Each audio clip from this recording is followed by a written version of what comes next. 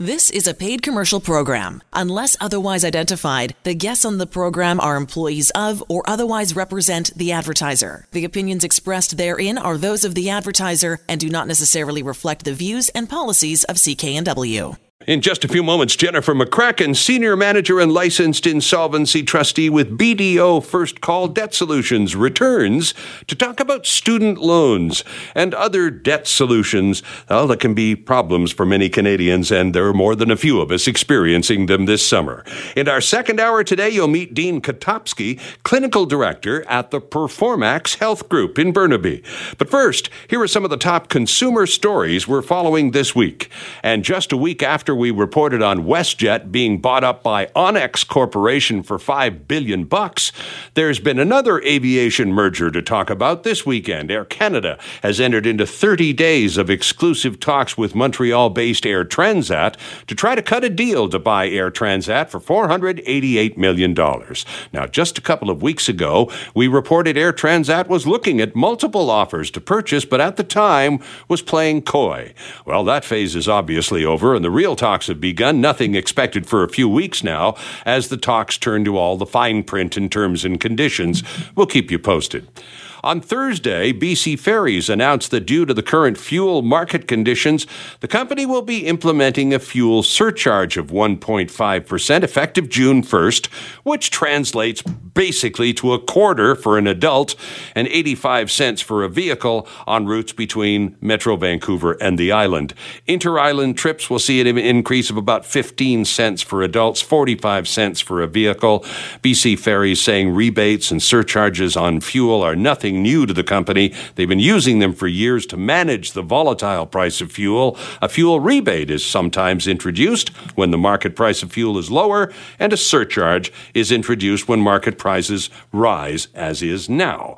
Ferries, by the way, confirming they do not benefit financially from surcharges or rebates, for that matter. Amazon may have crushed expectations for its first quarter earnings results, its fourth straight quarter of record profit, but that still didn't land it in the top spot of a recent list of fastest growing companies. Now, according to an analysis released by 24/7 Wall Street on Wednesday, Amazon's number 4. They reported just over 30% growth last year. Gaia Inc., a video streaming services that focuses on alternative healing and meditation, led the group with an impressive 55% growth last year. Wayfair and Etsy were ranked numbers 2 and 3, respectively. The Boston-based Wayfair was up 44%, Etsy 37%, and number 5, Vancouver's Lululemon Athletica, the number 5 fastest growing company on the list, up over 21% last year. The company hasn't seen a revenue growth that high since 2012, according to financial analyst site Seeking Alpha. And they add, Lululemon believes a renewed focus on menswear will quadruple sales within 5 years. Good news for Vancouver workers and investors alike. The Big Bang Theory aired its final episode Thursday night, and the star that ultimately decided to stop doing the show has opened up about why. Jim Parsons, who plays Sheldon Cooper, was previously rumored to be behind the decision not to return to season 12. While the show is an ensemble, Parsons' character, of course, is the best known and perhaps beloved of all characters, most storylines revolving around his high-maintenance attitude. 46-year-old Jim Parsons has won several Emmys. Quote, "It was the first time in my life of doing this show that it occurred to me that I just might not want to do another episode, another year. And once I had that thought, well, I was like, there's your answer. It's over." Series creator Chuck Lorre explained he did consider moving the show forward without Sheldon, but ultimately decided not to. And thus ends new episodes of the story, which of course will continue in reruns until the end of time. Did you like the last episode on Thursday night? Apparently more fans of that one than the current episodes of Game of Thrones. That's a whole other story. Those are some of the week's top consumer stories. We'll look at a few more as the show goes along.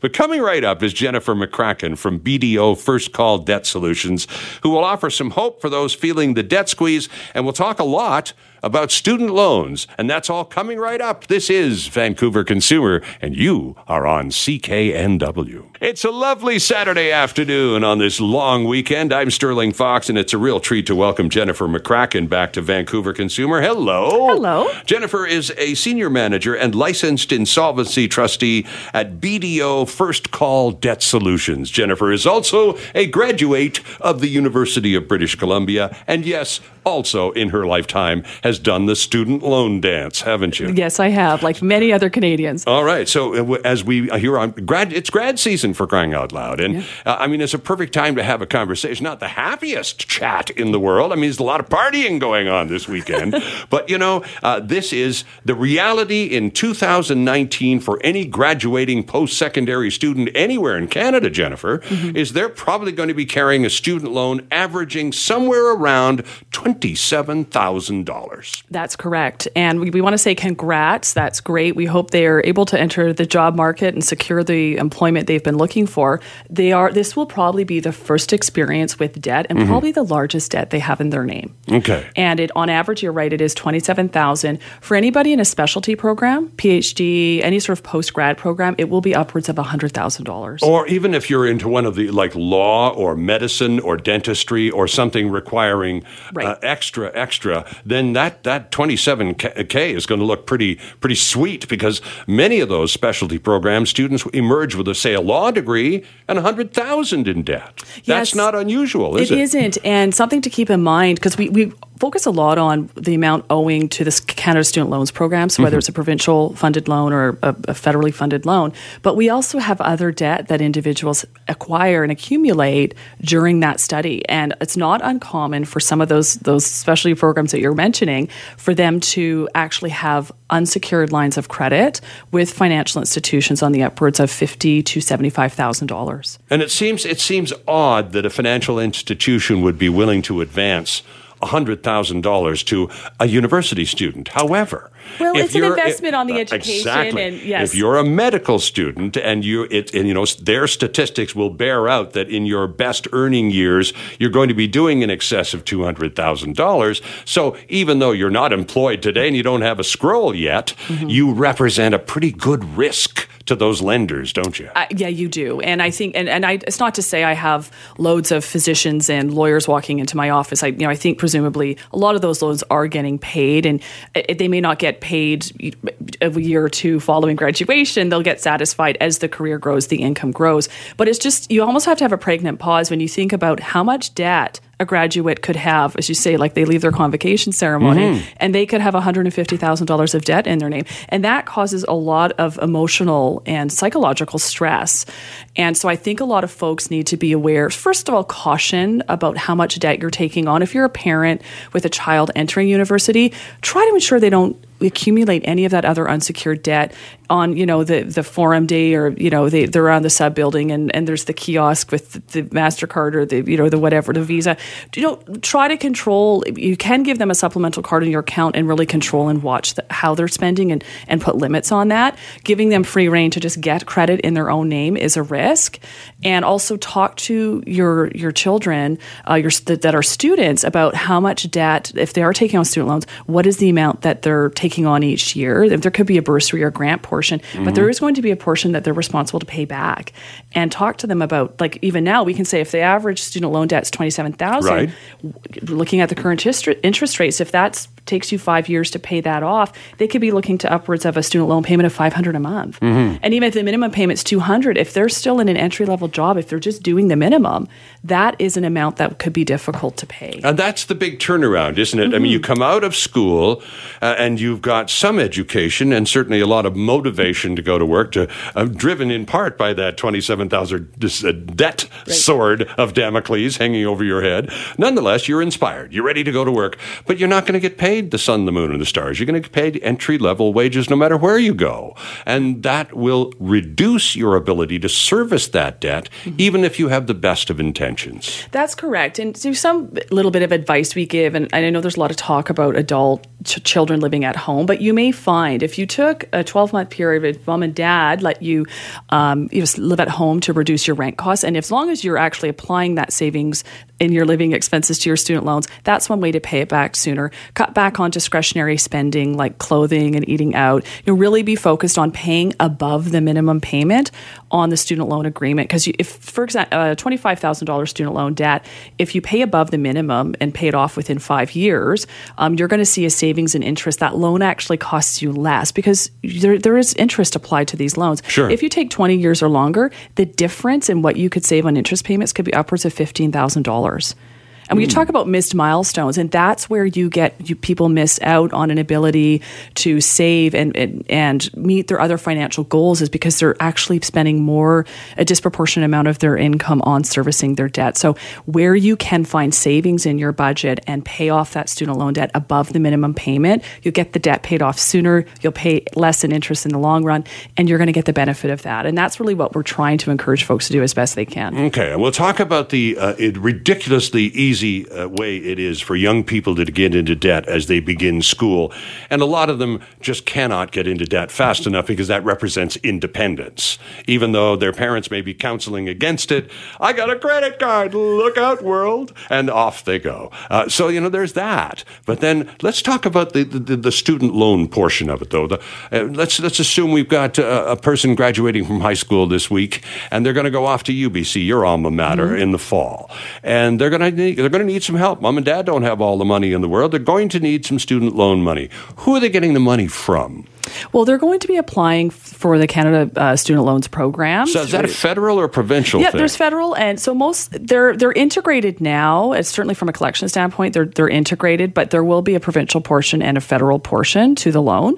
And actually, one thing to keep in mind for students that actually have student loans, the provincial portion, recently in February of this year, the province of BC announced that there's no more interest on the provincial portion of the loans. Yes, I remember that. Yes. So that's one exciting bit. And then also, I think because whether we're talking on a provincial level or federal level, there's an awareness that the level of an amount owing for government-funded loans is a problem. So you and I were talking before the show started that in 2010, it was measured that the amount of student loan debt across Canada was $15 billion. $15 billion owed by Canadian students 10 years ago. So what is that number now? So imagine what that number is now. And so there's so now we also saw in the federal budget in 2019, there's also new measures allowing for a grace period following not requiring repayment. So this is allowing an individual to establish themselves following graduation, secure employment, etc.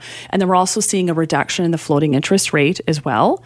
And so I think that there is an awareness that if we don't do something, that there is a need to take steps to basically reduce the amount of debt that people are graduating with, and also provide relief within the Canada Student Loan programs through the various programs that they have to accommodate students that are maybe of lower income or have disabilities, and provide solutions that allow them to maybe repay at a different rate than somebody who's maybe working full time. So that part is interesting. I don't think a lot of Canadians are aware.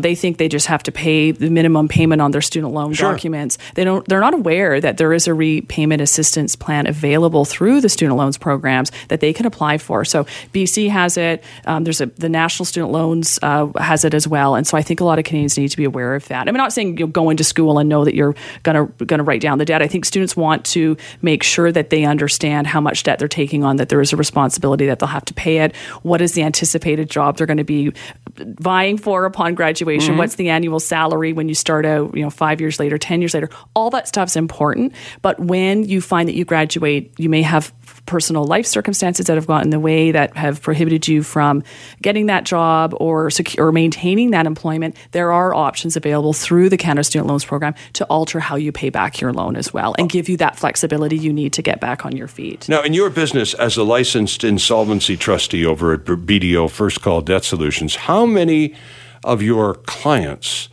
are experiencing debt difficulties in part due to student loan difficulties? Oh, I would say at least 40% of the people that come through my practice have some form of student loan debt. And something to keep in mind with student loans is that it's a different type of creditor and claim than a bank loan or a visa. So there are provisions that basically set out, is the debt something that we can discharge and eliminate in a bankruptcy or proposal or not? And so the window of time we're always cognizant of is 7 years from when the individual finished their studies. So if I meet someone who's sort of a newly minted graduate of something, or they're only 2 or 3 years out of graduation, that student loan debt actually will not be dischargeable in either a bankruptcy or a proposal. But they're usually carrying other forms of debt that we can deal with, right? But certainly it does not help the situation that there could be high interest debt and then the student loan debt, which tends to be high. So $27,000 is a good number in terms of what I see. That looks pretty much within the range of what I'm typically looking at in my practice. Is the government obliged to give you money if you apply for a student loan? Because when I applied, it's been a while since I was a first-year university student, Jennifer. But when I applied, I wasn't allowed a student loan. There was a means test at play, and the family income was too high, and so I just had to rely on a job and whatever I could leech from my parents because the government wasn't going to give me any money. Oh, for sure. Like there's a financial disclosure process as part of that in terms of like what is the household income, where are you living, what are your resources, and a lot of that also relates to how much you would receive in terms of a grant or bursary because a lot of students qualify for that sort, and that's an amount they don't have to pay back, and that is based on need as well. So I think it's important. We know that Canadians benefit from being educated, and I think it's great that there is a process where we have access to education if we can't afford to pay out of pocket with our savings. That there is ability to get loans from the government for that, and there's also benefits on your tax return for having government student loans. So that is all well and good. It's just a matter of ensuring that if you are in a program that there really is the job prospect that you're looking for, because this is really a loan that you are going to have to pay upon graduation. Okay, let's follow up on that, because let's say now it's grad season and I'm an art student. I've just graduated from UBC. I just got my BA last week, and I'm going to take a few weeks to party, and then I'm going to go to work. And I've got $27,000 actually in student loans. So now I owe that. I'm done school. How quickly must I begin a repayment program? The student loans will set out a repayment start date. And so if you're not able to pay based on your income, I would certainly encourage folks to apply for the repayment assistance plan, because what you may find is that you get an adjustment to the monthly payment so that at least you bring it down. So my understanding is the threshold's 20% or more of the student loan payment relative to income. There will be a reduction so that they basically cater the payment to meet your ability to, based on your income. Right. Or they're prepared to be accommodating. Absolutely. Or interest relief, right, where you don't have to make a payment and there's an interest relief status. Those programs, though, you have to reapply. You don't re-enroll automatically. There's a 6-year re-application requirement. And so students that are stressed about the repayment date, because they'll get notice from Canada Student Loans or eventually what the date is that they have to start paying and what the monthly amount is. Congratulations on graduating. Here's the bill. And if they're worried about that, it's really important not to let the loan go into default. So what I see pretty frequently in my practice is folks that have not been able to meet the repayment dates. They did not take advantage of the RAP programs, and their loan's gone into default. And that's where we find that it becomes a lot more difficult to manage the payments. And we'll talk about once you get into that kind of sticky wicket, there are ways from which to extricate yourself from all of that. It just takes a little patience and a lot of organization. Our guest is so nice to have Jennifer back with us today. Jennifer McCracken, Senior Manager, Licensed Insolvency Trustee with BDO Debt Solutions. The website, friends, is debtsolutions.bdo.ca. And welcome back to the second half of this hour. Jennifer McCracken in studio. Jennifer is a Senior Manager and Licensed Insolvency Trustee at BDO First Call Debt Solutions, and you can find them online. It's an excellent website, a great resource, actually, debtsolutions.bdo.ca. Jennifer, we have a gentleman in North Delta, Nicholas, has been waiting very patiently on the line through the entire newscast to have a go at us. He has a question for us. Nicholas, thank you for waiting. What's your question for Jennifer? And good afternoon. I need her phone number. I'm sorry? I need her phone number. Oh, okay. You've got the radio turned up too loud. I'm going to have to get you to turn that down, and I will give you, put you back on hold, and we will give you Jennifer's phone number right away. What is it? Okay, our number is 604-588-4275. Okay. 4275. 588-4275. Nicholas waited a long time to find out your phone number. So I would assume you'll be getting a call from Nicholas soon. I'm waiting for the call. And do give her a call, by the way, Nicholas. Jennifer is a very approachable person and a very reasonable human being and lots of fun to talk to. 604-588-4275. 604-280-4275. That's Jennifer's number. 604-280-9898 is my number. If you would like to join us and have a question for Jennifer this afternoon, we're talking student loans, among other things. That's right. It's grad season, and people don't want to talk numbers. They want to talk party. But, it's grad season, and sometimes you just have to hunker down and deal with the numbers. 604-280-9898 if you want to jump in. Now, we've been talking about student loans, and you were telling me during the news, and this is something that would be shocking to a lot of our listeners. In some cases where student loan debt becomes such a problem, and we're talking about young people, and usually in their early to mid-20s, struggling with thousands of dollars of debt, making crummy money doing entry-level work, sometimes at jobs they did not train or educate themselves to do, and so reluctantly earning entry-level wages, and they get themselves into a real financial pickle. For those people, in some cases, Jennifer told me during the news, and thank God I was sitting down, bankruptcy may actually be a smart strategy. I was floored. How does that work? That's correct. Well, when you think about it, when we look at what the options are for an individual, and when I'm looking under what I can offer to a person to basically get relief and become debt-free, the options are consumer proposal and bankruptcy. Mm-hmm. Typically, consumer proposal is 5 years. And for a lot of folks that know they have 30%, 40% of the debt load actually surviving their proposal. So this is because they have only left school maybe 2 or 3 years. Mm-hmm. The student loan debt is not going to be discharged as part of their proposal. They realize, wait, I'm going to be in a proposal for 5 years, and then I'm going to have to sort out paying my student loans.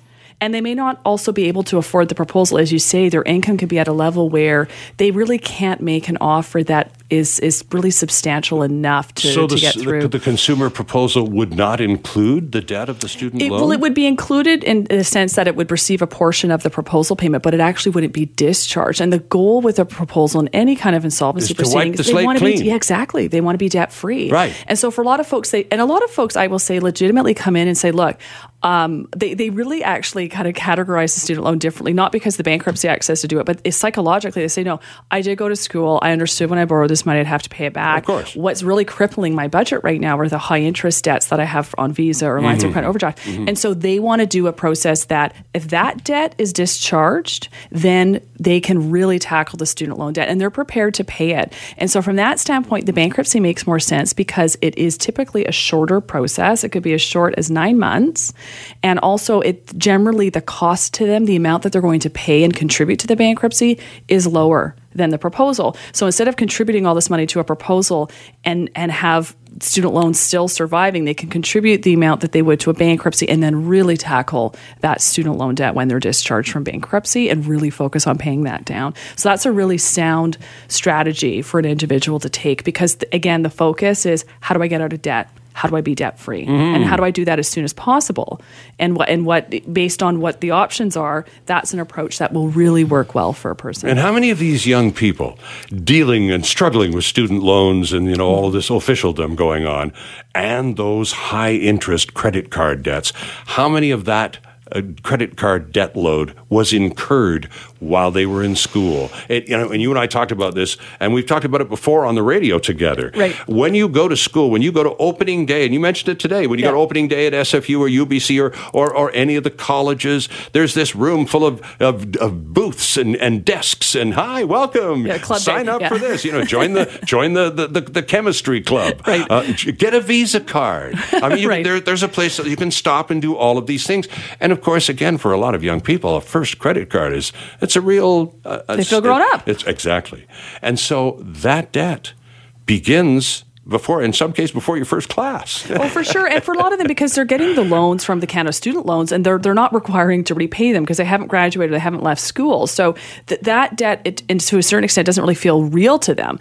The Visa and the credit card debt, yes, they're very focused on, okay, well, if they've incurred a balance on that, they're dealing with it during their time at school. And then on graduation, they're already used to having to make those payments and meet the obligations within those debts. So, yes, absolutely. absolutely, it tends to be debt they've accumulated during their studies, and certainly upon graduation, if, again, the income is not at the amount that they expect it to be. You and I have talked a lot about the cost of living and how high rent is in the Lower Mainland. In the most expensive city in Canada. There you have it. And so, again, they're focused on trying to meet the minimum payments on the debts that they've incurred. So it could be unsecured debt, $15,000, $20,000.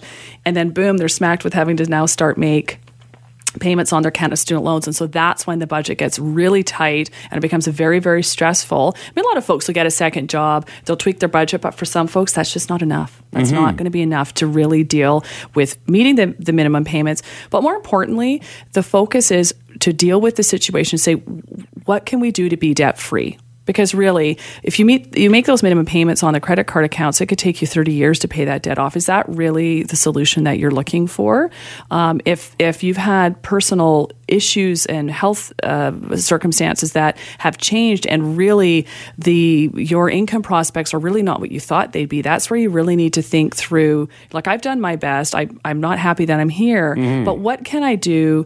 What am I able to do to be debt free? And yes, it is about being fair to the creditors, but it's also about being fair to yourself, that you're not supposed to be punishing yourself. If you've made that mistake, that's okay. There's still solutions available to you. A lot of people are obsessed with credit ratings, though. You just said, if you got one of these 20-odd% interest rate credit cards, and you make the minimum payment on time every month, just religiously, you're not really retiring your debt very rapidly, but you are keeping your credit rating nice and buffed and shiny.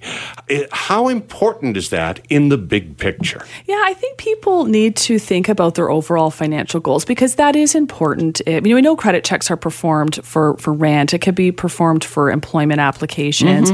If you have goals to buy real estate or buy a condo, we appreciate that you have to have a good credit score. You have to meet all those requirements that the lender's going to ask of you. But the bigger thing that we need to think about is that, are you going to maintain that good credit rating and be in debt for another 25 or 30 years? Right. And be that guinea pig and on the wheel. So I think that's one thing that we want folks to think about is, it's not the be all end all of your financial health is having a great credit score. You could be totally insolvent and sort of in a way kind of on the verge of bankruptcy or proposal and have a great credit score. It's not unusual. Like, a lot of the folks that enter my practice and do an insolvency filing actually do have a strong credit score. So it's not really a measure of health. It's a measure for a lender of what's the risk of default. And so I think a lot of folks need to set aside the stigma of doing a bankruptcy or proposal and sort of holding up the credit score as being sort of representative of their financial health. Let's not get caught up in that game, and let's really placing too much importance on the credit score. And you see the ads on TV, and they've got these apps now, and you can just press this, and there's your credit score. Usually, I don't know if you've noticed, there's usually young people in those ads, exactly. Right? It's like women sort of in a bistro. They're younger people. There's definitely, because again, those folks are the ones, they have the apps on their phone. It is appealing to sort of that younger generation. And I think a lot of folks could benefit from doing research on what does my credit score measure? Right. What does it mean? And perhaps misdirecting too much energy and focus on a positive credit score when in fact the rest of the financial picture around that reasonable credit score ain't so reasonable at all. It's a bit of a mess. But the credit score is great. And we always talk about the missed opportunities. So right. If you've been servicing debt for years and years and years, you're not getting the debt load down, and the prospect to actually paying it off and being debt free is really not great. That's when we really want folks reaching out and finding out what their options are. This is why we call it the first call. Making that first call is really stressful, and a licensed insolvency trustee will review what options are best for you to manage your current financial situation. You don't have to do a bankruptcy or proposal. There may be some other option available, but that's why we're informed and can direct you to what that option is. And so I think a lot of folks would benefit from seeing a trustee if they have a high level of debt, they're making the minimum payments, and if they feel like you're saying they're a paycheck away from bankruptcy, then absolutely you've got to reach out and find out what your options are. Our guest is Jennifer McCracken from BDO First Call Debt Solutions. Their excellent website is debtsolutions.bdo.ca, and on that website you'll find, among other things, the number to make that first call to. In Jennifer's case, it's 604-588 4275. Let me repeat that. I don't want to get it wrong. 604-588 4275. That's Jennifer's number if you'd like to give a call. And of course, you and your team, you talk a lot about the two biggies, a proposal, the consumer proposal, versus bankruptcy. There are other options, but Jennifer, take a moment, if you would, please. What's the big difference between bankruptcy? We understand bankruptcy, you're done. And a consumer proposal. What's that? Right. So bankruptcy, you're correct. It is the option of last resort. Typically, it's the shortest process that an individual will go through, and it will, out of pocket in terms of what the cost is to them, it really, they just have to contribute the amount that's required based on their situation. For a lot of folks, it is a very low-cost process, and so it is a quick and easy way to basically get a discharge of your debt when you've really reached a point that you need that relief so badly. For a consumer proposal, that's where an individual's funding, in essence, a proposal amount over a period of time to their creditors.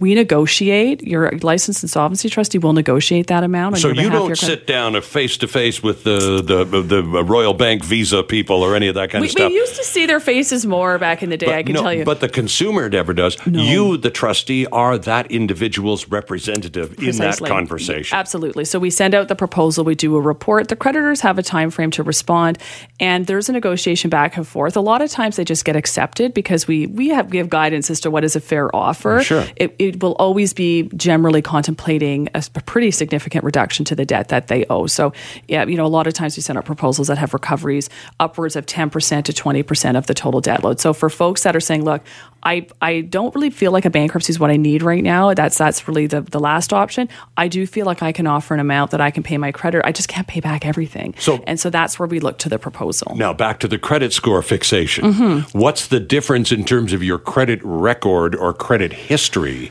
if you go bankrupt versus put out a consumer proposal? Well, the proposal will have a 7 rating on the accounts, and that will stay on for 3 years from the date paid. So our proposals are typically amortized over 5 years, but a lot of folks pay it sooner. So so if you paid it 3 years, it's 3 plus 3, and if you do the 5 years, then it's 5 plus 3.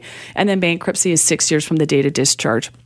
So as I said earlier in the program, if bankruptcy is 9 months, that's the shortest time frame. Sometimes it can span 21 months if you have a little bit of higher income, in which case then the 6-year window starts from the date that you get your discharge. And the discharge is key because that means you are actually released and discharged of your debt. You are debt-free at that point. Does that mean that once your proposal is accepted and you become a debt-free person, it's still going to take you X number more years before anybody's going to even look at you for a credit card? Actually, I find a lot of folks are able to, because so many lenders now are so savvy and aware of the proposal and bankruptcy process, that they're actually able to reestablish credit during their proposal. Interesting. Well, no, even something like a secured credit card, the risk is very low. Sure. You've put money down on there. It's a way, you can use it to pay your hydro bill every month. Plane tickets, whatever. Yeah, right. And so it's very, it's not a risk of, I'm going to accrue a ton of debt during this proposal. It's very low risk. And what happens is those accounts are reporting either during your proposal or shortly after completion.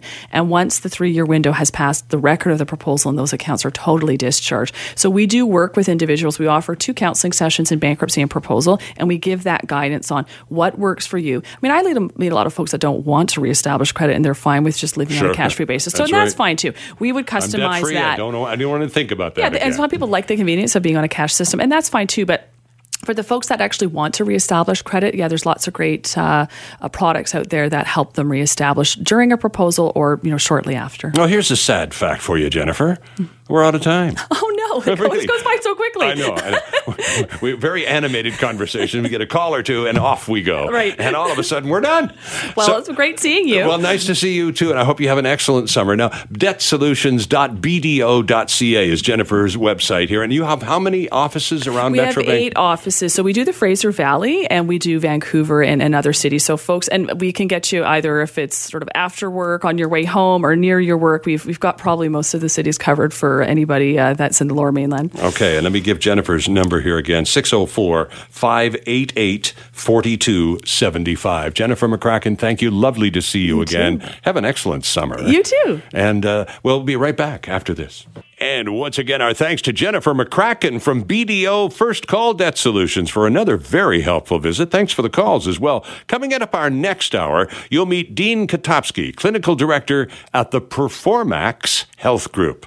Time now for Duly Noted. And this time around, our producer, Ben Dooley, checks out vaping ads at TransLink stations. Thanks, Sterling. TransLink is under fire for allowing ads for vaping products to be prominently displayed throughout at least one Vancouver SkyTrain station. The underground platforms at Burrard Station are plastered with ads from Vype, a vaporizer manufacturer based in the UK. Nearly every wall past the Compass Gates features a large promotion for its ePod vaporizer. The ads also feature language warning that nicotine is addictive, while also noting the ad's message doesn't represent the opinions of and are not endorsed by TransLink or its subsidiaries. TransLink spokesperson Jill Drews. We're unable by law to reject this ad. Under the Tobacco and Vaping Products Act, advertising of vaping products is allowed as long as it includes language that conveys the health hazards and health effects linked to the product. Health Canada proposed new guidelines earlier this year that greatly limits the advertising of vaping products in order to limit exposure to young people. The restrictions, which have not yet been finalized, would bar ads from certain public places where youth have access, including public transit vehicles and stations. I'm Ben Dooley, and that's Duly Noted. Thanks, Ben. Time for a couple more consumer quickies before the news. A public health doctor here in BC says the transmission of infectious diseases from imported dogs to humans is an emerging problem, and both physicians and patients should be looking for symptoms. Her name is Dr. Alani Galanis, and she says a woman who had fever, headaches, and weight loss for a couple of months was diagnosed through a blood test as having an infectious disease called brucellosis, caught from a dog she'd rescued in Mexico. Veterinarian Rob Ashburner, who speaks for the BC branch of the Canadian Veterinary Medical Association and who is a previous guest on this program, says the organization has been working for years to try to get the feds to enact stronger regulations for imported dogs because certificates presented to Canadian officials at borders are sometimes bogus and animal inspections are not comprehensive. I know people who have rescued dogs from Mexico and other non-BC places, and their animals are all doing well. All the vets are asking for is stiffer border checks to reduce risks to well-intentioned folks. Well, it's the May-long weekend, which always means Cloverdale Rodeo time, and it's also opening day for 3 of our city's outdoor pools. Kitts Pool, New Brighton Pool, and Second Beach Pool in Stanley Park all open today, with the outdoor pool at Hillcrest Aquatic Center. Both Kitsilano and New Brighton pools offer free Wi-Fi, too, and also opening today 13 concession stands and the new Stanley Park Ranger Station near Second Beach, which will be staffed all summer by uniformed rangers. So we're open and ready. All we need now, a little boost from the weather office. We're looking pretty good so far. Maybe not so much on Monday. Those are a few more of the week's top consumer stories. The news is next, and then we'll introduce you to the people at Performax Health Group. This is Vancouver Consumer on CKNW. The proceeding was a paid commercial program. Unless otherwise identified, the guests on the program are employees of or otherwise represent the advertiser. The opinions expressed therein are those of the advertiser and do not necessarily reflect the views and policies of CKNW.